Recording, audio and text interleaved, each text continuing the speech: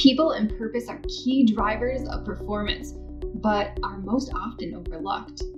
The reshaping of our society is demanding a more engaged workforce to achieve on all fronts. Yet, most organizations often don't know how.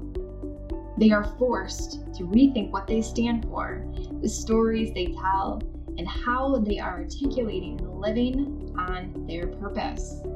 I'm your host, Michelle Roberts, and welcome to Purpose First. Learn how top business leaders think, act, and achieve more by turning businesses into movements, by putting people and purpose first. I am super excited and pleased to welcome Ari Weinzweig as my guest today. How are you, Ari? I'm doing pretty good, as good as one can be doing in the middle of all this pandemic and in the middle of February in Michigan, when It's kind of cold and not too conducive to sitting outside, to say the least. But I hear you. All things considered, I feel very fortunate. I hear you. Ari, along with his business partner, Paul Saginaw, founded Zingerman's Deli in 1982. Since grown to 12 different businesses, Zingerman's Community of Businesses in Ann Arbor, Michigan, and now has hundreds of employees and they do millions of dollars a year. But it doesn't end there. They not only make a healthy profit, but focus on their people and purpose first, making Zingerman's a movement. I have to say that I have been to Ann Arbor many times. My husband, his family, he grew up there and his family is still there.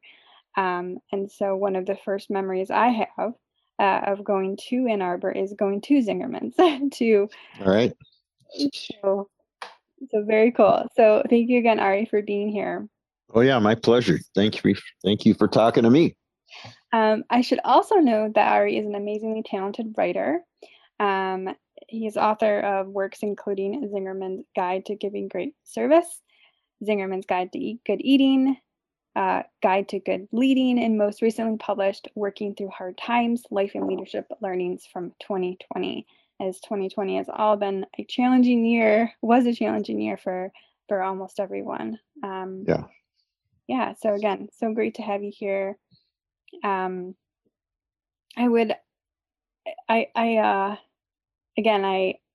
I'm in Rochester, I'm in upstate New York, I can definitely understand the whole snow and not being able to get out. I love being outside in nature, as similar as you, I think, as well. Correct? Yeah. I still run outside every day, so I'll get out there. But it's more enjoyable for me when it's like 80 than when it's 18. Yep. So why are we living in this tundra? Well, that's a good question. I like Ann Arbor. There's something that's, good about everywhere and not so good about everywhere. And I like all the rest of it. I just don't love the weather, but it is what it is. Yeah. And Ann Arbor it's a magical place. I mean, being that I've been there multiple times, it's just such a community aspect. You can just feel that everyone truly cares about one another. And it's definitely different than other places that I've ever been to. Well, yeah, I guess I feel the same, or I don't guess, I do feel the same way. That's a big part of why I'm here. And that's when I feel very fortunate to be in such a positive community, especially during a challenging time. Yeah, absolutely. We all know that this pandemic has been hard, especially in the food business, much like where you are in. I would love to hear from you and tell all the listeners around, what is this community of businesses? Elaborate a little bit more on that. Yeah. So this is work so Paul and I, as you said, opened the deli in 1982. And then in 1993, over the course of about a year, is the first time that we wrote out a vision in the way that we now do it regularly. And you probably saw the e-news that came out last week, had a whole piece about it. But that vision was called Zingerman's 2009, and it described our future that we were committing to pursue, that was going to be 15 years down the road, which seemed like forever at the time. And that vision described a community of businesses where each business would have its own identity, and each would have a managing partner in it that had a passion for what that business did. But each would have its own unique specialty, and that we would operate as one organization with these semi-autonomous parts. So it was a long year of trying to figure out what that future was going to look like. But I have a very strong commitment or passion for doing business, like I said, in the place that one lives. I think it's a different feel when you're not there. It's a little too colonial for me. I'm not judging others, but it's not my style. And then also, I've always been drawn and continue to be drawn to the businesses where there's really just one really special one. And I don't mean it's evil to open 5 of the same thing, but it sort of loses a little bit of the magic, the passion, the energy, et cetera, that are to me, such an interesting part of what makes anything great music, great art, great theater, and great food. Yeah. And what I find just so brilliant is that, rather than, opening up a franchise and making bigger, going bigger, and going through that model, you chose to develop this new independent businesses Mm-hmm. and rooted in, that local community feel, but yet they all work together. So, yeah, take us back there to that moment when you kind of decided, like, this is an idea that we can actually work. Because, like, a lot of my listeners might be saying, well, that's great, but, like, how does one come up with that? Or, like, why would we do that versus, like, going bigger and, Yeah, well, I think it's important for people to do what they want to do. I mean, if the franchise model appeals to people, I mean, more power to them, go for it. I don't think it's a terrible thing. It's just not interesting to me. The visioning process that we use is very much an inside out process. And I didn't go to business school, but it's very different than the business school model, which I think is pretty outside in, where you're trying to figure out the right thing you should do or what the hole in the market is. And I don't think that's bad, but this is much more about what do we want to create and how do we want to go to work at a particular point in the future. And so when we write a vision, it's really a much more detailed description. So we just finished our 20. So the one I described was written in 93 and 94 for 2009. And in 06 and 07, we wrote the next one, which was for 2020. And then we started in, I think, 2018 to write the 2032 vision, which will put us at 50 years in business. And we were about to formally roll it out after sharing around 1 million drafts inside the organization a year ago, late March. And of course, that didn't happen. So we just finally had the town hall meeting to formally kick it off. It wasn't a big shock since everybody pretty much had seen drafts of it throughout, but to formally say, here's where we're going. So that one's about 10 pages long. So it's emotionally engaging. It's descriptive. It really talks about the future you want to create. And if that future includes franchises or going public, I mean, more power to people, but those aren't things that really interest me or get my passion going. Yeah, you have some friends. I have some dogs barking at the FedEx driver. Oh, don't you love that? Like, it's either the mailman or the Amazon Prime truck. Oh yeah, I know that's like in my home too. It was so quiet this morning that I decided I would risk doing this from my house. But that's great. Yeah, so it sounds like, what I think is very, it sounds like you have an intrinsic process of looking, as a company inward first, and then basing the idea, that purpose, and then making that vision come to life through that. Where did that originate through? Like, how did you come up with your visioning process? Well, we didn't come up with it really. We learned it as we did so many other things that we do. This we learned through an amazing guy named Stash Kazmierski. I could try to spell it for you later if you want, but he used it on me and Paul in 1993. At that time, he was a consultant with a firm called Dana Miller Tyson, which was known all over the country for its progressive organizational change methodologies. And I don't have an office, but I could understand that they got tired of sitting in office, so they would walk down the block and come have coffee and hang out and have their meetings at the deli all the time. And so that's how we got to know him. And he, I now know, had learned the process originally from a guy named Ron Lippitt, who had been at the University of Michigan Institute of Social Research in the late 50s, 60s, and 70s and early 80s. And he had developed this process. He called it preferred futuring. We sort of have adapted it a bit, and then we call it visioning. But basically, his work came out of trying to help community groups to come to a collaborative agreement on where they were going. And they would typically start with the very commonly still used problem solving meetings that people get into where, here's this challenge we have, where do we get the money or whatever. And inevitably, even though things might start quickly with creative ideas, pretty soon they would sort of degenerate into, well, that's not going to work. We tried that. You'll never get the budget. You'll never get that approved by this department or that department or whatever. And Ron Lippitt's, kind of genius or insight was to say, forget the problem and forget what's wrong right now. Just plant your minds collectively in the future, and let's describe what it's going to be like, assuming that we do get the money and we do get approval, et cetera, et cetera.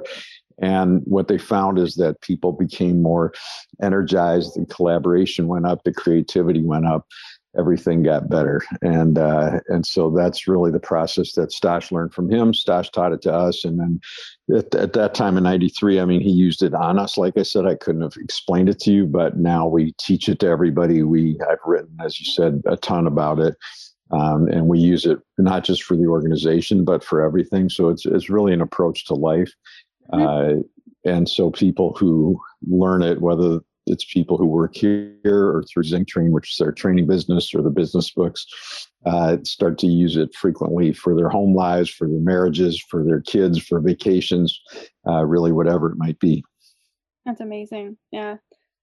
That's where it starts. You have to have a vision before, how can you get anywhere?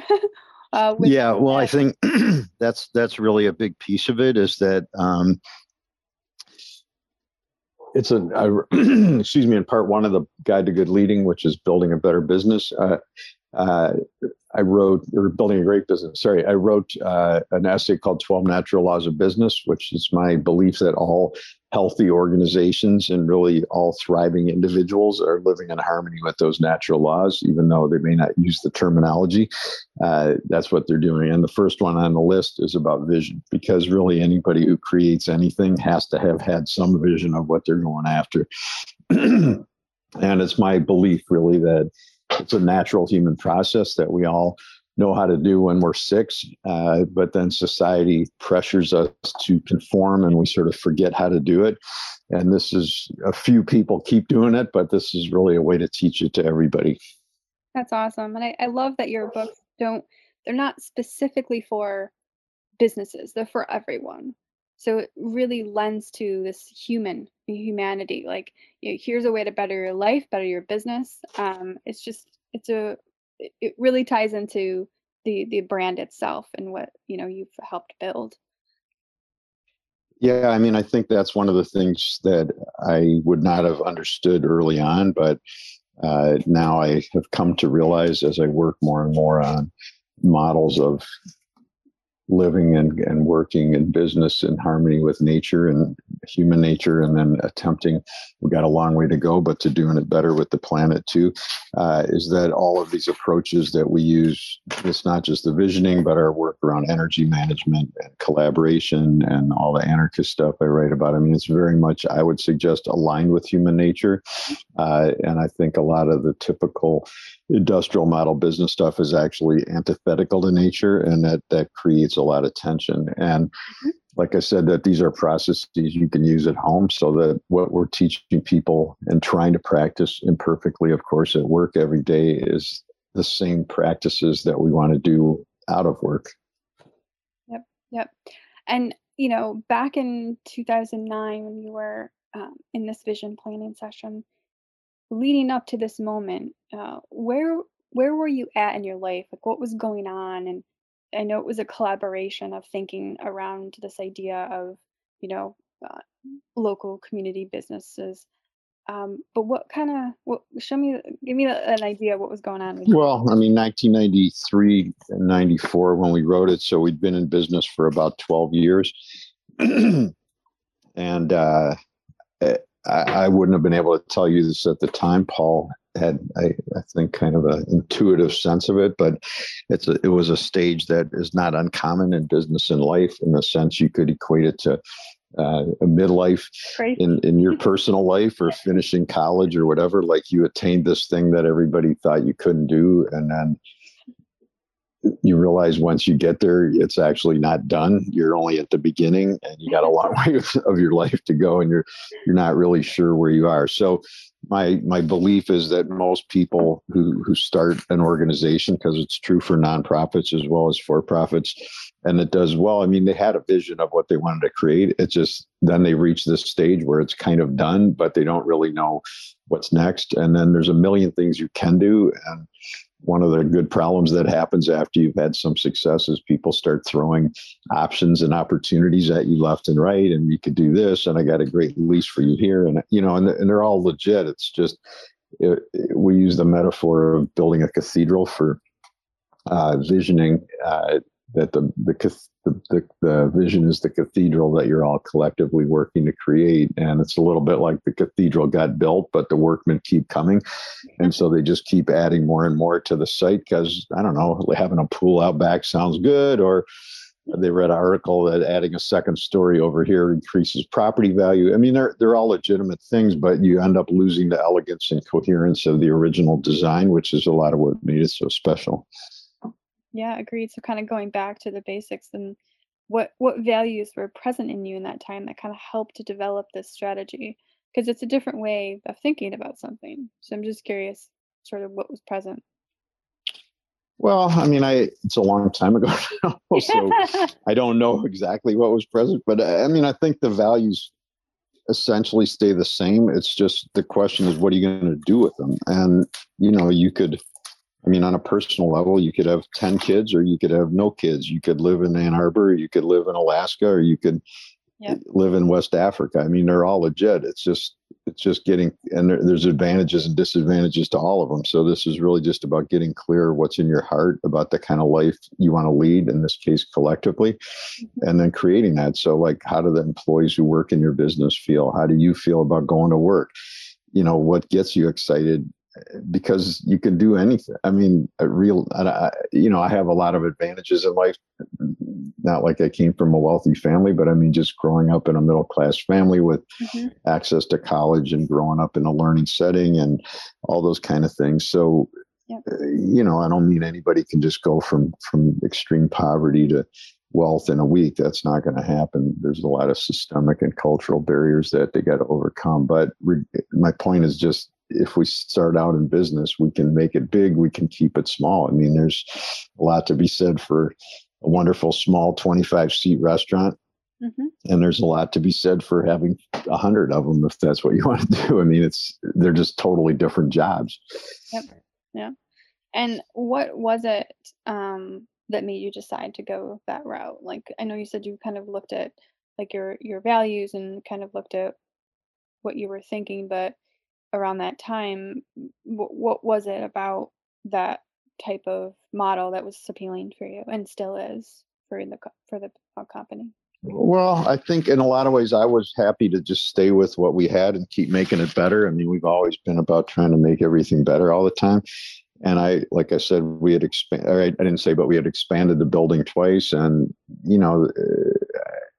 I guess I always still to this day feel like when you're drawn to something really unique and special, it's an amazing experience, that whether that's an architectural monument or a piece of art or music or whatever, it's the things that really resonate with you in a special way, and not just what's convenient. Like if you get in the elevator, there might be music playing and you might like it, but I doubt that it's like the thing that really hits you in an emotionally meaningful way. And that's the kind of business that we wanted to have. Paul, on the other hand, wanted to grow. And then I always liked this uniqueness. So it was really trying to come up with a creative way to combine the idea of how we could grow with how we could retain that creative uniqueness. And that's what we came up with. That's awesome. And the community aspect had a huge part in that as well, correct? Yeah, again, I mean, I feel super strongly, more so even now than then, but just about doing business in the place that you are. I've been working a lot on the idea of organization as ecosystem. And so just the whole idea of you're in a place. I mean, my girlfriend has an amazing little sustainable farm. She has a hoop house and a little bit of land around it, and she grows everything from seed, all heirlooms, hand waters everything. I mean, it's fantastic. And we buy some of her produce, and she sells to other restaurants. But like nobody calls her and goes like, Tammy, I want to open 200 of these around the country. This is awesome. Like, doesn't make any sense because the soil where she's growing is not, and the climate is completely different than if you open in another place. And so the idea that businesses are just plopped down with no real regard other than slightly, arranging things for the location, maybe a little bit, but with all due respect, I mean, pick whatever your chain of whatever is. I mean, Best Buy in Alaska is not really, I don't think, much different than Best Buy in Alabama. And, maybe that's convenient for people, but it's not the kind of work I want to do. And when I think of musicians I'm drawn to or art that I'm drawn to, it's really the people who are doing stuff that's really true to who they are. Yeah, absolutely. Very love it. Well said. Well said. As I'm an artist as well, so I can truly understand that. And there's this sense of authenticity, and I think what you're talking about in a lot of ways too is this ecosystem of businesses. And have you, you know, have you talked a little bit more about that in some of your books, or about how to build something like that and to take in all of the elements, like you're talking about? It's not just about planning something down anywhere. It's about looking at how everything's integrated, interconnected. Yeah. Well, I wrote some about it in the introduction to part 4, which is the power of beliefs in business, because I started to think the whole book is, or the core of the book is about beliefs, so not necessarily really religion, sports, and politics, which are 3 areas of belief people like to talk about a lot. Yeah. But more beliefs about human beings, about ourselves, about what leadership means, about how much work is too much work, working Sunday or not working Sunday, work, all we have beliefs about everything. And what we believe is driving our behaviors and driving our relationships and driving our decisions. And most of us don't even know it. And it turns out, of course, beliefs are not genetic. They're all learned. Mm-hmm. And essentially we learn from our families, but also our friends, from the media, from people we admire. And what most of us, me included, until I started doing this work, don't realize is that we can actually choose the beliefs that we want, and we're not locked into the ones that other people gave us if they're not productive. And anyway, I started to look with that in mind at the idea of beliefs as metaphorically as roots, the root system of our lives, because you can't really see them, but everything that comes up above the surface we know is 100% correlated to those beliefs. And then the metaphor, just in a way that's congruent with the metaphor, kept growing. And I started to look at organizational culture as the soil, because if you plant the same plant in 2 different spots, if the soil's unhealthy in one and healthy in the other, you're going to get radically different results. I started to look at hope as the sun, because plants and people all move towards it no matter what. Spirit of generosity as moisture, et cetera, et cetera. And then that's where I wrote about it initially. And then I've continued to expand on it. And I was working on an essay to make into a pamphlet, but now it's becoming bigger still. And it's turning into a part 5 of the series. That's great. Which means, what the good news is, I'm very into the idea of it, and I keep teaching it more and more and developing it. The bad news is it's a lot of work to do a book, so it's not going to come out next week. But the e-news that I do, I've been trying to put stuff in there. And yesterday I wrote a piece that came out about humility, because I did a pamphlet in the fall about humility, and in the ecosystem metaphor, looking at it as humus or topsoil, because it's relatively thin layer, but if you lose it, not a lot good grows. And I think that's true socially, organizationally, and then clearly it's true in farming. What do you think is one of the biggest challenges of creating, something like you've done with the independent businesses and community and the Well, I think everything's hard. I mean, I think there's nothing great in life that's not hard. And I don't mean that in a bad way. I mean, if you're in your relationship for 30 years, it's going to have hard times. I mean, if you're in business for 30 years, you're going to have hard times. There could even be a pandemic. I mean, so there's always difficulties. Natural law number 9 is that success means you get better problems. And so the point of the vision, in essence, is to choose the problems you want, right? So if I don't want the problem of building it up and selling it, and I mean, I'm not down on money, but having a lot of money, but not having a job and work that I really love is less interesting to me. So, and in the same way that, as a writer or a musician, that you would leave your work for people, hopefully, to appreciate long after you've left the planet, I would like to be able to do the same thing with the business. Yep, absolutely. So there's something else that you touched on a little bit earlier around the sustainability issues and environmental initiatives that you've broken them down into 5 different categories. Can you tell us a little bit more about those and how you decided on that was something of value to the organization? Well, I mean, I think clearly it's a big issue. It is not my area of expertise. Clearly, we need to do better. We've got a lot of people. Roger Bowser, one of the partners at the deli, has done a ton of work to lead our work group internally on it. One of the challenges of the pandemic has been as in the restaurant end of what we do. I mean, there's so much more carry out, which is a good thing because it's helping us at least do some business during this challenging time. But then, of course, it increases the disposable use.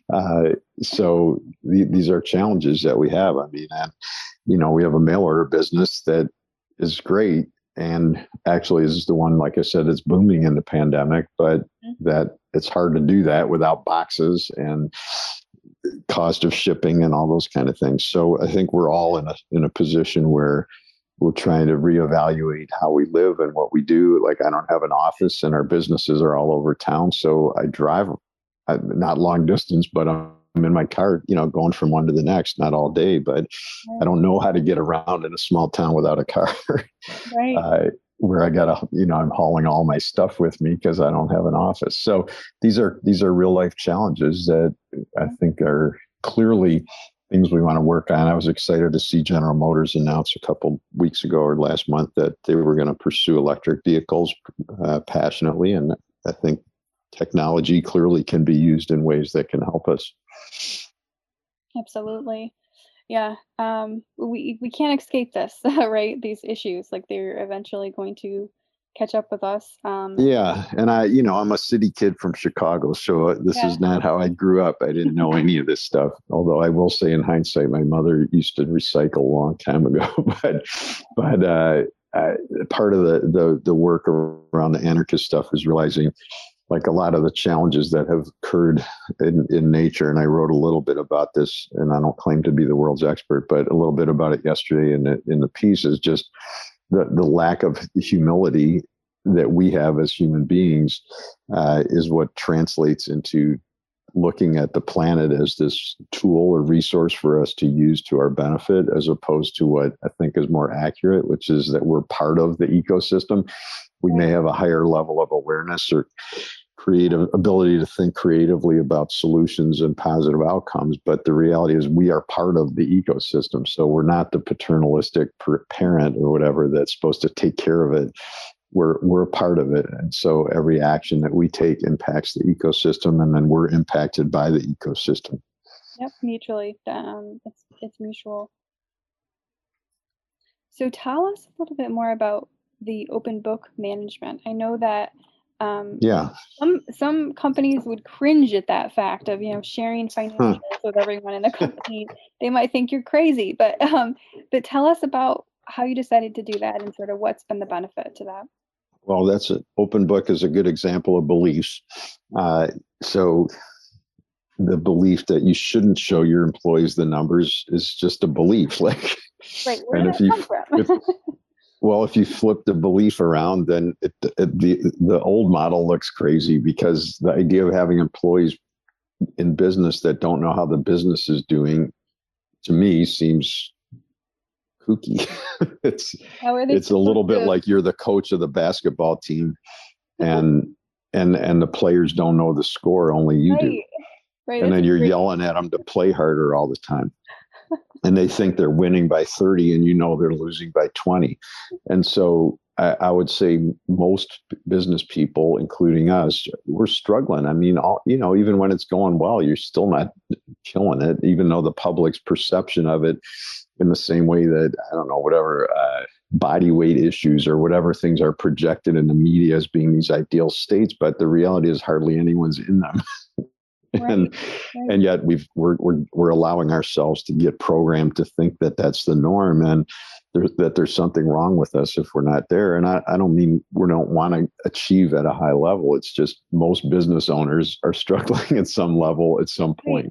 Right. And most employees have no clue that they're struggling, and so the employee becomes focused mostly on what they're not getting, and how much they perceive in their imagination that the business owner is squirreling away. And the truth is, everybody's struggling, and I would love to double the pay of everybody we employ tomorrow. It's just trying to figure out how to keep paying the bills. And when you're open book, they're part of that conversation. And of course, they'd love to double their own pay, but they understand if we double everybody's pay, they can look at the cash flow projection, and it's not rocket science. Every eighth grader could figure out you're going to run out of money. Yeah. So at what point did you adapt to this? And yeah, so we went open book in the mid 90s. The key textbook on open book is Great Game of Business by Jack Stack and Bo Burlingham. And Paul and I read that, and then we started doing it. It probably took us 5-6 years to get pretty decent at it. And it's not like we're perfect, but we actually teach it through Zinc Train, our application of how to make it work. That's great. That's awesome. So I'm sure it creates a sense of transparency, which, can only imagine the conversations and how they're elevated around the business, and the sort of the passion that people have knowing where they stand and where everyone else stands, and sort of can you tell us a story maybe around that? Well, I think the pandemic's a good example. I mean, we just this morning finished our monthly Zingerman's Wide Huddle. I mean, so some of like I said, mail order is doing really well. The bakehouse is doing solidly, awesomely well too.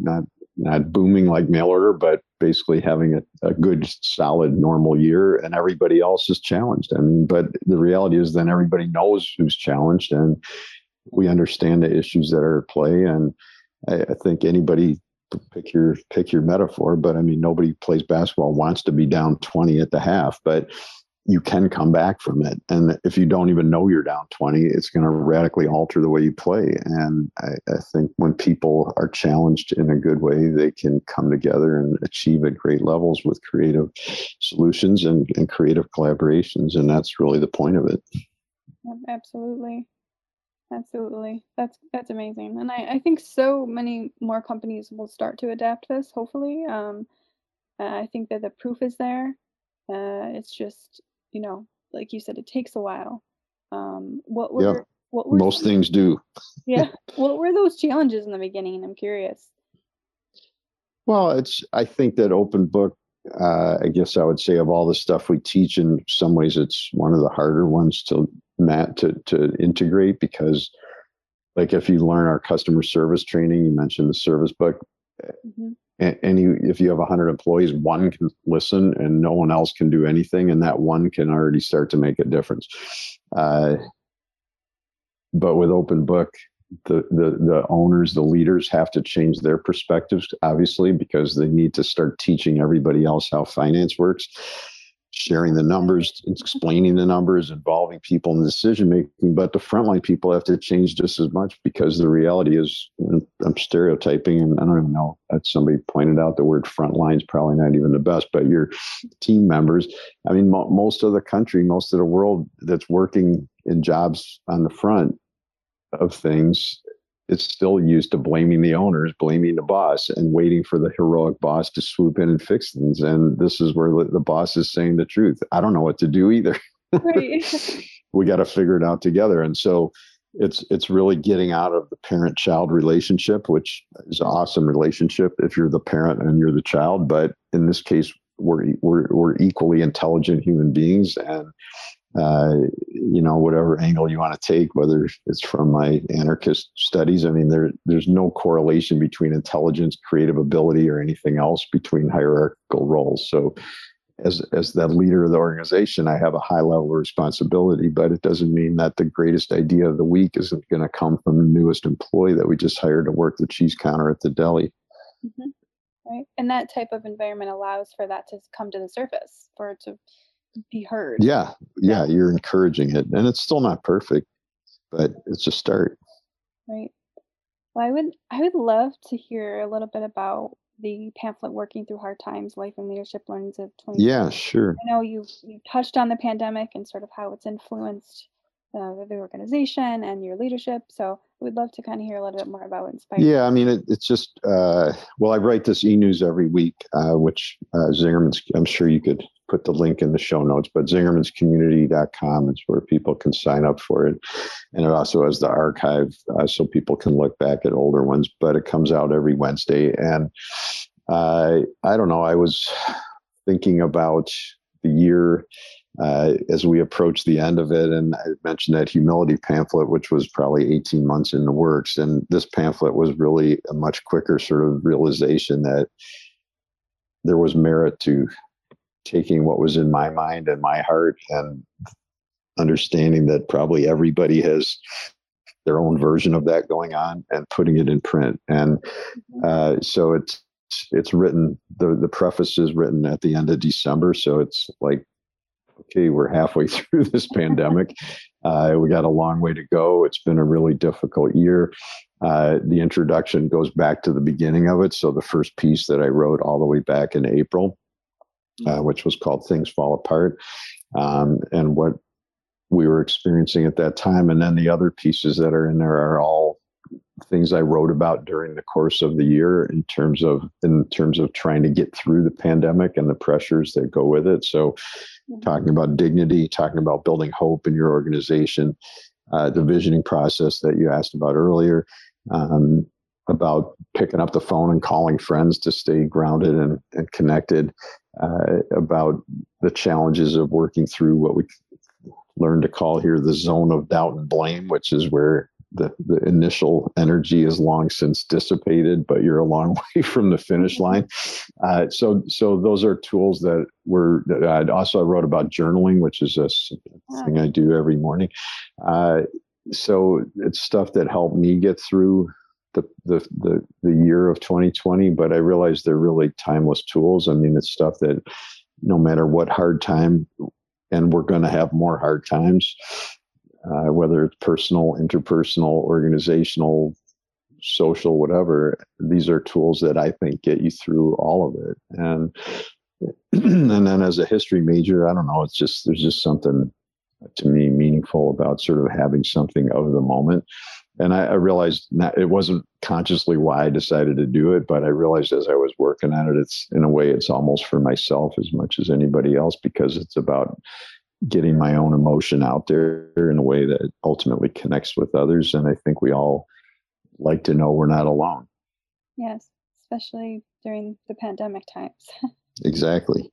Yeah, absolutely. So I will definitely link that in the notes below, and I look forward to reading it myself. I think that, you know, I just think it's great, like you said, to have something too of a marker in time to look back and to emotionally connect with people right now, because they need that more than ever as we continue to move through all of this.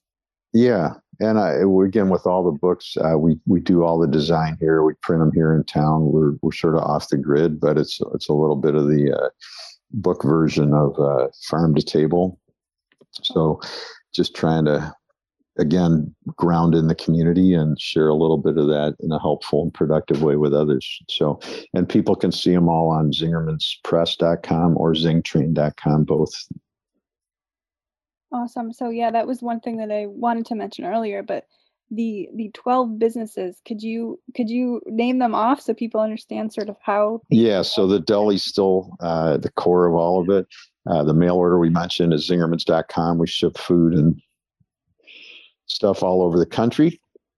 Zing Train, we just mentioned, is our training business. Zingerman's Roadhouse is a sit-down restaurant that's all regional American food. Miss Kim is a little Korean restaurant that we have. Cornman Farms, we do like weddings and events, but that's a particularly challenging business, even worse than restaurants right now.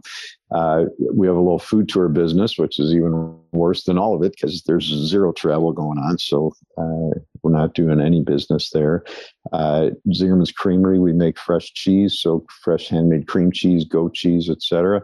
Zingerman's Coffee, we roast coffee, obviously, and have a cafe. And Zingerman's Candy, we make little handmade candy bars. And then the bakehouse I mentioned earlier, we make everything from rye bread, European style breads, American breads, pastries, and we have a wonderful little shop there where we do quite a bit of retail too. And I think I'm forgetting something, but it's not really technically a business per se, but Zingerman's Press, we do all these books and pamphlets here in town, sort of old school. Oh, wow. That's awesome. That's so great. I remember, I had the gelato. So when I came to Ann Arbor. Yeah, we make that at the creamery. Yep. Oh, so good. So anyone that's passing through or going through Ann Arbor needs to stop. And we actually ship that too. So. Oh, yes. And yes, sir. And I'll link your website below as well. So if someone wants to order great. online, I can personally attest to the gelato. What advice would you give a business leader who is looking to take their organization to new heights and think about how to best put their purpose and people first? Well, I think the business books are written with that in mind. I mean, it's just stuff that I wish I would have known when I started, and I'm still learning more all the time, but it's just putting that in writing for people. I mean, I think the visioning that we talked about, without question, is super helpful. And then all these other pieces as well. And I think also, again, from learning a lot about anarchist thinking and getting out of the hierarchical thinking, which is how we're all raised, is just that there isn't just one thing. And, it's like somebody said, well, what's the key thing of having a healthy forest? It doesn't even make sense because we know that there's 100 things, 1,000 things that are all planned into it. And I think that the same thing is true for organizations, but at least if you have a vision of where you're going that you're inspired by, then the other things can get worked out en route because you're committed to a future of your own choosing, and people around you know what that is, and they're much better able to help you, and you're much better able to make decisions to go towards it. That's awesome. And how can people come to follow you and your journey and the organization? Well, like I said, I mean, the e-news I do is up at zingermanscommunity.com, and then on there too, I don't know what we have, probably like 30 different e-newses. Bake, I didn't mention earlier, as part of the Bakehouse, is our baking school for home bakers. And one of the very few upsides of the pandemic is that all of our classes for Bake and for Zing Train are now online, which they weren't before. So people can sign up for any of those newsletters. And then my email is just ari@zingermans.com. And I am more than happy to have people just email directly with questions too. That's awesome. And then eventually they could come visit. Yes. One day this will be over after we get vaccinated. Yes, exactly. And I feel like we could talk about so many other things. This is just like the touch of the iceberg here. But thank you so much for your time. And I, again, will list all the information below in the notes so people will be able to easily find you and hopefully have the Zingerman's experience, whether it's there in Ann Arbor or in their own home. Okay. That sounds great. And we can do another interview down the road too. Yes, absolutely. And I would love to hear more, about your journaling and well, there's a lot so that's a lot in Zingerman's Guide to Good Leading Part 3, which is on managing ourselves.